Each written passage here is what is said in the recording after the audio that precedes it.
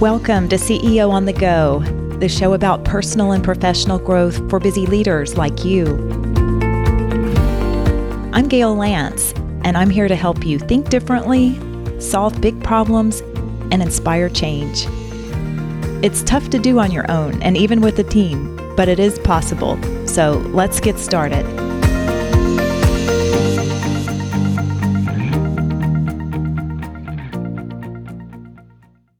Welcome to this special episode of CEO on the Go.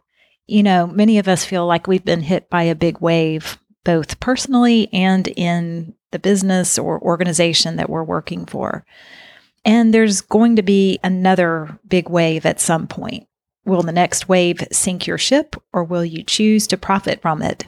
That's the question that my guest Jonathan Brill is asking. He's author of the new book, Rogue Waves. Rogue waves are occurring in business more frequently since small waves are colliding more often as the world gets more connected and moves faster. He'll explain what that means. Jonathan is a renowned expert on resilient growth and decision-making under uncertainty. He has experience as the global futurist at Hewlett-Packard, and he's now managing director of Resilient Growth Partners, where he advises globally on resilient growth strategy and product innovation to clients like Samsung, Microsoft, and Verizon. Jonathan's book covers insights about the ABCs of resilient growth. A is awareness, knowing when and where change is likely to occur. B is behavior change, and that means maximizing resilience and growth when change happens. He explains the Rogue method. And then culture change. Making sure that your teams are experimenting, that they're mastering habits needed to manage risk and exploit the unexpected. When Jonathan and I were talking offline about why leaders struggle to focus on the future, he mentioned that they often don't have the awareness that they need to or the tools to help them. So more reason for our conversation today, and to check out his book, which offers tools and techniques to use to help you not just survive, but profit from radical change. In our conversation, he also covers some of the key changes that you need to be aware of to help you prepare for the future. So I hope this episode motivates you to expand your thinking, to broaden the lens through which you might be viewing your own organization and the world that it's operating in. There's a lot happening, but the more you learn about it, the better able you'll be to help you and your team ride the waves whenever they hit. Enjoy my conversation with Jonathan Brill.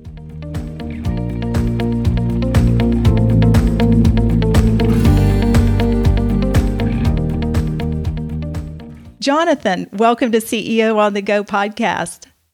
Gail, thank you so much for having me. Good. Well, I know we have a lot to talk about. Your new book is coming out, and I always like helping leaders be more anticipatory. And you and I met when you were first just trying to get some opinions on your book cover. So it's finally here. Congratulations.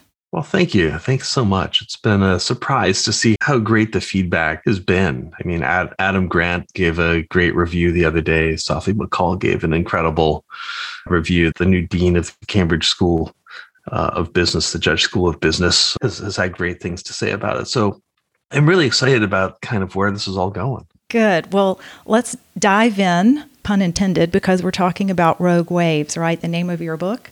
I was explaining that a lot of my market are senior executives who want to make sure that they're building their teams in the right way and thinking ahead. I'm guessing a lot of people are still sort of in recovery mode after the last big wave that hit. Some are paddling along, maybe not sure if they should rebuild the boat or get in a new boat. So tell me where you think that people should be thinking right now. Where should their headspace be in terms of saying, okay, I want to make sure this doesn't happen to us again, or what do I need to even be thinking about now? I think the first thing we should talk about is, what is a rogue wave? Right. So we look at the future, and there are all of these large, terrifying, but manageable trends that are going on, right? We see rising government debt. We see decreased U.S. competitiveness. We see all of these issues. And individually, all of these things are manageable. But what happens is sometimes they overlap and they get out of control. So if you take a look at COVID, for instance, terrible thing, the pandemic. But the issue wasn't actually the disease. This disease isn't radically more infectious than the last two respiratory pandemics of the last decade. So what happened? It wasn't that some government hid information. It wasn't the conspiracy theories. What happened was that over the course of the last 20 years, we put a population the size of Los Angeles into the wilderness around Wuhan. We did that around China, a population larger than the United States, 400 million people, moved into city clusters.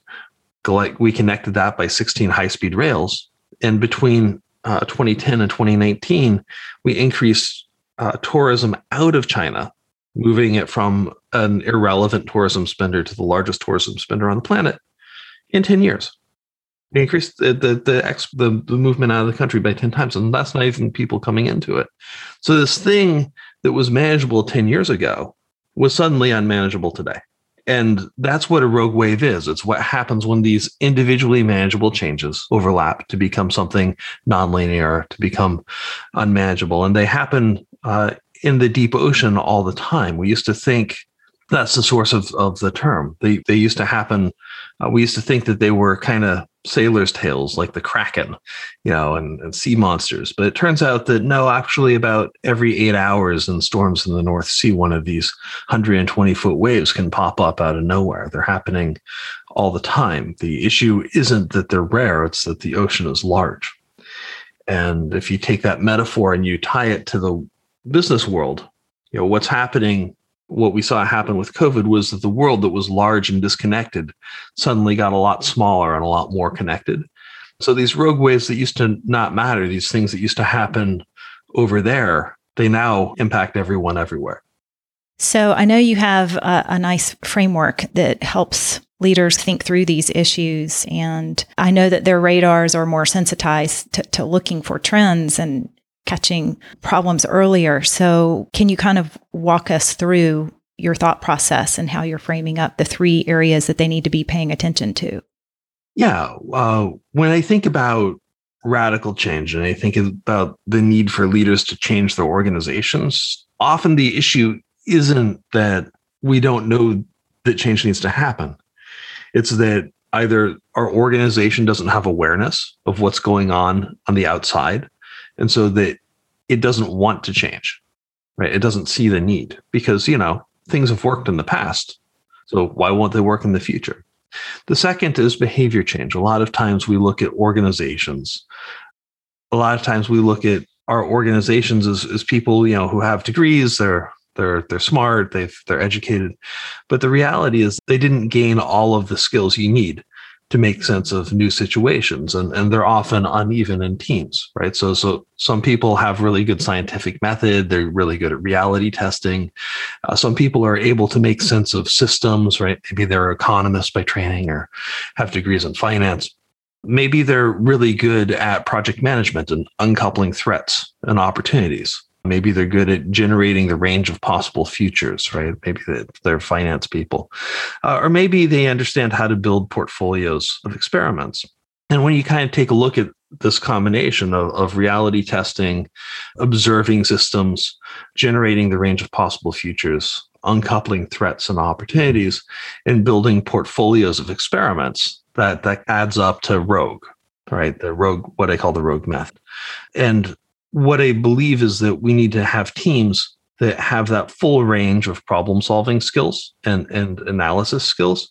And because people all kind of live in their own bubbles and their own fish bowls, often they assume everybody has all of the skills they have and that they don't need any more. Yeah, that they're all viewing it through the same lens. Right. And the reality is that we need to have all 5 of those on our teams if we want to make sense of new situations. Not necessarily important if we're trying to optimize existing situations, but critical if we're trying to deal with new ones.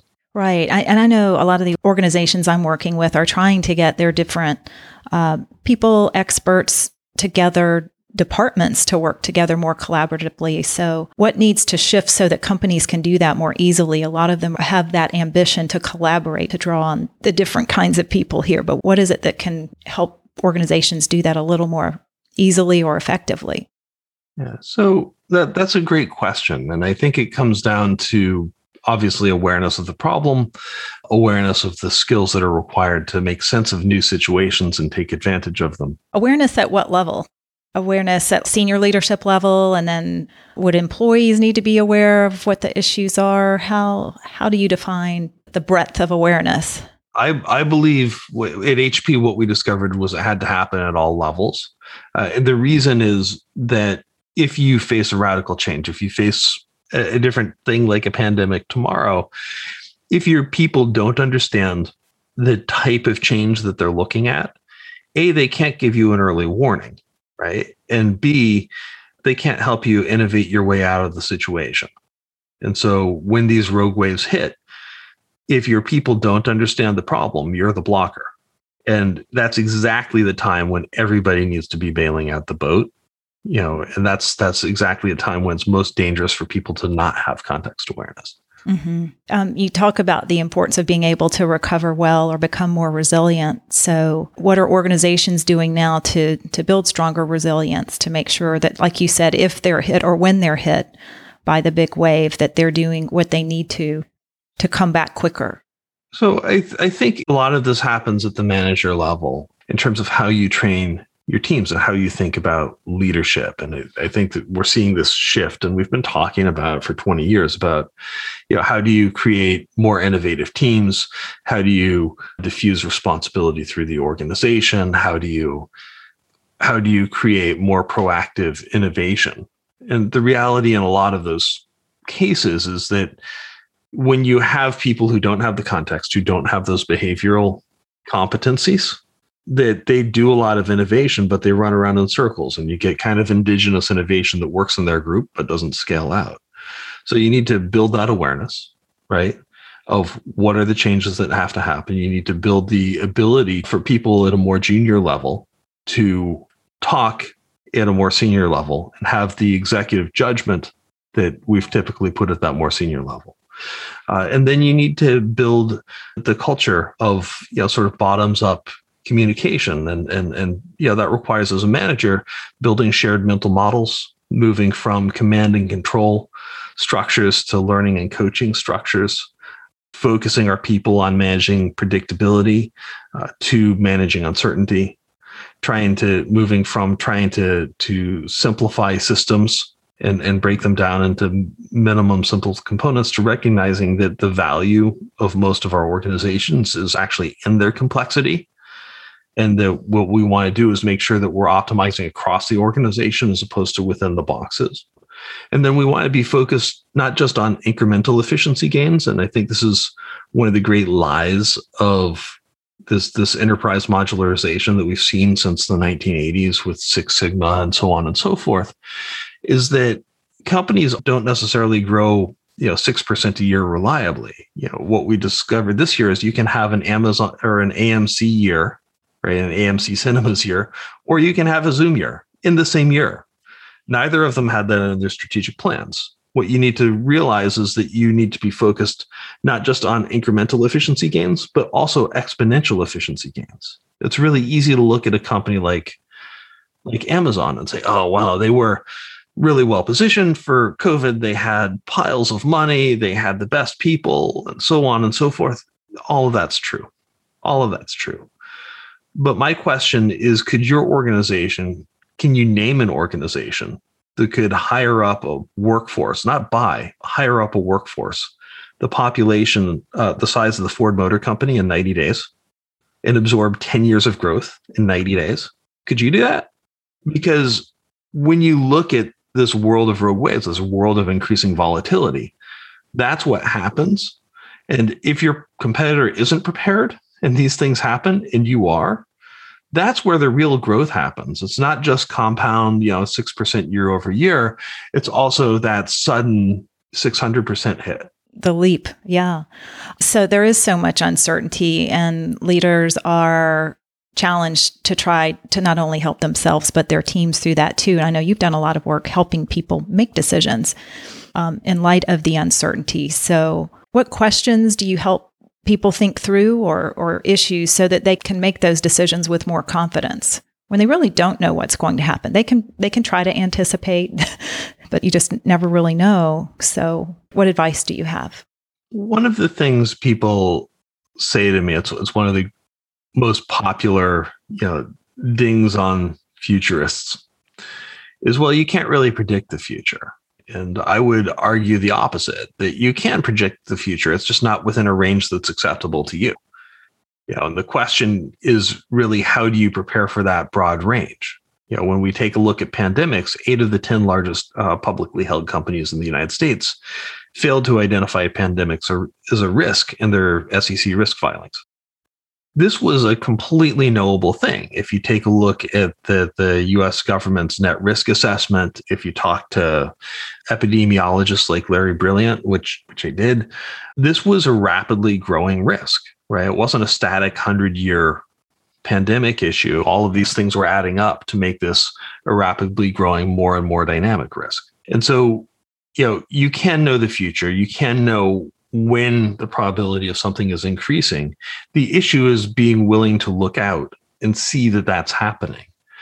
And I think that's the big challenge that a lot of leaders face, is they look at the future and say it'll be more like the past, by which they mean my past experience and my 20 years of career history, not the past experience of humanity and its however many thousand years of history managing resilience and growth. Yeah. I keep hearing you talk about the theme of making sure you understand the full context, the bigger picture. So that's one takeaway, I think, from the conversation today, is making sure that leaders are really trying to do what they can to see the bigger picture and the larger context of the issues that they're dealing with, to help their people do that as well. And recognizing that change is the constant, not stasis. When we take a look at the 20th century, there were 400 business shocks over the 20th century in the United States. That's 1 a quarter. We spent 15% of our time digging out of recessions and depressions. We spent more of that digging out of those things and digging out of wars. And that's before you start looking at natural disasters and technology change and so on and so forth. And so what you realize very quickly is that we spent 45% of the time in the 20th century responding to rogue waves. These things, these unlikely events, these chaos moments, they aren't the edge case, they're the main case. And when you start thinking about that, when you start, planning to be disrupted, as opposed to just trying to disrupt, you start looking at the world in a very different way. Yeah. And so that would play into the ways that companies are developing strategy and looking at both sides. What can they do to disrupt, like you said, and then how can they be better prepared? And how do they take advantage of being disrupted? What would be an example of that? Yeah. So my buddies have a farm in Ohio, and I know you're down in Alabama, a pretty agricultural part of the world. They have a farm in Ohio. In the 1980s, they got hit by inflation. They got hit by radical increases in interest rates. The government deciding that it wasn't really interested in supporting family farms as much anymore, was much more interested in industrial and system farming. And then they got hit by a hailstorm, and it killed their 1,200-acre farm. They had to start over. And they decided they were going to start over, and they were going to become really diversified organization. So no one systemic shock could kill them. So they decided that they were going to grow vegetables. They were going to ship them around the world to 800 of the top 1,000 restaurants in the world. And they thought, hey, no economic shock, no systemic shock is going to kill us. We're serving 600 different crops, not one anymore, and so on and so forth. And then COVID came. Snap of a finger, all 800 of their customers disappeared. But over the course of a number of years, they'd been looking at, okay, well, how could we ship to consumers? How could we build a direct-to-consumer business? The result is that today, in 2020, while their entire customer base disappeared, they shipped more vegetables by volume than at any time in their history.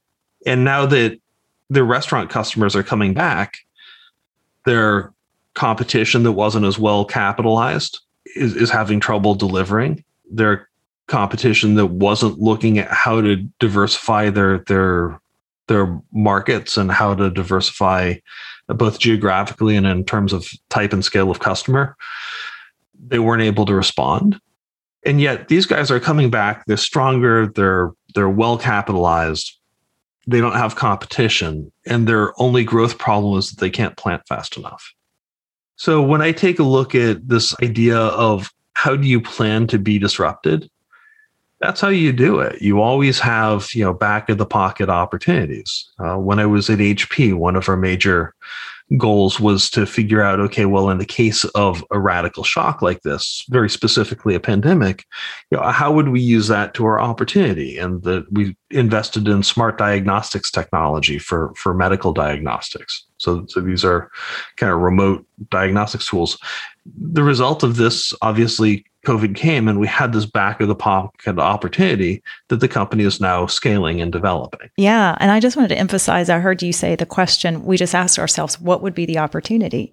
Which may seem like such a basic question to ask, but I just wanted to reiterate that, to plant that seed, because so many times I see leaders trying to do problem solving and focusing on what's not working, but then to reframe that and say, where is the opportunity, can really open up a whole new way of thinking. And sometimes it takes some practice if you're not used to trying to view the world through that lens. I think that's absolutely the case. And one of the things that we teach ourselves as managers is how to focus on the problem at hand. And the question becomes, what if it's a multivariate problem, right? What happens if you have mass urbanization in China, increased transportation around China, economic growth creates a tourist class, what happens then, right? Like in 2012 and 2015, there were respiratory outbreaks in Wuhan. Like, this wasn't a surprise that this happened. But what happens then in this new environment? And I think it's really useful to say, okay, well, what are those historical business shocks? For instance, we talked about the 400 shocks, and what would happen if several of them hit me at the same time? And how would they impact my finances? How would they impact my operations? How would they impact my external environment, right? What would happen if all my customers disappeared? And how would that impact my strategy in terms of things like demand and so on and so forth? Yeah, good questions to ask. I know we're getting close to wrapping up, but you had mentioned 10 different changes that are coming that we need to be prepared for. And I know obviously we don't have time to go through them, but I was hoping you could speak to one or two that you think might be most relevant, or that you wanted to put on the radar for people to know that these are coming. So have a look out. Yeah. So that's a great question. So I'd like to break them down into social, economic, and technological trends. And so let's start off with the economic ones. What we're seeing around the world is radically changing demographics. All of the G20 countries, the 20 largest economies, have aging populations. We've seen the explosion of the data economy, right? And you see Uber, you see Airbnb, so on and so forth. And I think one of the real questions is, where do they create value and where do they extract value? And what's that relationship with you? Because those types of marketplaces are going to be places where we all play. Automation, right? We talk about automation, we talk about AI, we talk about robots, and we talk about how they're going to impact labor. But what I don't think we talk about is the mass labor shortages that we're going to start seeing. In California, for instance, by 2030, we're going to see 1 million person shortage of high skilled labor. And so, how does that get offset? The rise of Asia, the explosion of China, Southeast Asia, India, it's going to reshape the nature of markets, and it's also going to reshape where innovation happens and who it happens for. Cheap money. So we're seeing this explosion of cheap money to try and keep the economy moving over the past year. It was going on before that. It will continue on after this because governments can't afford to have high interest rates anymore. We're seeing an explosion of technology. So emerging technologies, they're driving efficiency, but they're also driving social impact. What does that mean? The closing innovation window. So we're seeing more R&D happening faster, not just in the US, increasingly out of Asia. China's producing more high quality patents, not just patents in general, but more high quality patents that can be protected anywhere in the world than Germany at this point. And it's on a relatively straight line by later in this decade to be outproducing the United States. Remixing and convergence. So what happens when all of these emerging technologies start to combine in new ways? And then what are the social impacts? So we talk a lot in the news about digital trust, right? Do we trust Facebook? Do we trust this? Do we trust that? And I think the real question is a redefinition of what is a public good and what is a private good. And that's going to be a continual conversation as the data economy continues, as the surveillance state in different parts of the world and the United States too happen. I mean, the Chinese surveillance laws are very similar to U.S. surveillance laws, by the way. Like we talk about it being bad over there, but it's happening here. And then we look at new social contracts. What are rights versus what's a regulation? In the United States, we're a little bit diluted about rights being these inalienable things. But the reality is that they change over time as new things become possible. You know, when the country was founded, 3/4 of the U.S. population did not have the right to vote. You know, a significant proportion was enslaved. And it wasn't really until the late 19-teens, you know, that women had the right to vote as well. And so we had more than half the population having the right to vote. Well, that's pretty significant when we think that rights are consistent. They're not. They change over time. And so there's this balance between rights and regulation. And as all of these other things shift, I think that's going to shift the strategic environment in which companies operate. You know, the last major shift was probably in the 1970s with the deregulation of interstate commerce, which really upended just about everything from unions to, you know, enabling companies like FedEx to exist. I appreciate you're giving the rundown on all of those trends, because I think it is important for leaders to keep that front and center as they're doing their strategic planning. I know that a lot of the advice I've been giving my clients is to look at your strategy more frequently now, given the pace of change. Is that what you're seeing, or what you might suggest as well? Like, you can't do the 5 and 10 year strategic planning anymore. It seems like that's not as relevant compared to what the environment is calling for today. I would argue the opposite, but in a different way. Oh, interesting. Okay. I would say that you need to constantly be looking 5 to 7 years out. Well, constantly looking at it, but not trying to lock in a specific plan and not look at it for a while is my point. Absolutely. You should always be looking at your optionality. What's the range of possible futures? How's that window opening and closing? And what decisions can I make today that increase my optionality tomorrow? It's a combination of being both more strategic and more tactical. It's not one or the other. And I think that's one of the great mistakes that we've seen over the last 40 years. You see Michael Porter, the great professor of strategy at Harvard, basically saying, here's how strategy works. But it assumes that the playing field remains the same, you know, that your competitors remain the same, that the rules remain the same, that new entrants are knowable, when the reality is that that's not necessarily the case anymore. Things come from above, things come from below, not just from left and right. The second is this idea that you can be agile and iterate and pivot your way into the future. Well, I don't know. It depends how big the wall is and how close you are and how fast you're moving. Yeah, that's true.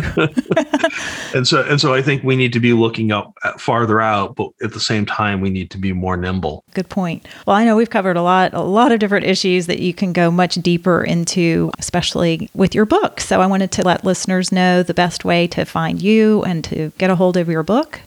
Well, my name is Jonathan Brill. The book's called Rogue Waves, Survive and Profit from Radical Change. You can find me at jonathanbrill.com. I write a lot of op-eds. I've got all kinds of tools and ideas on the website.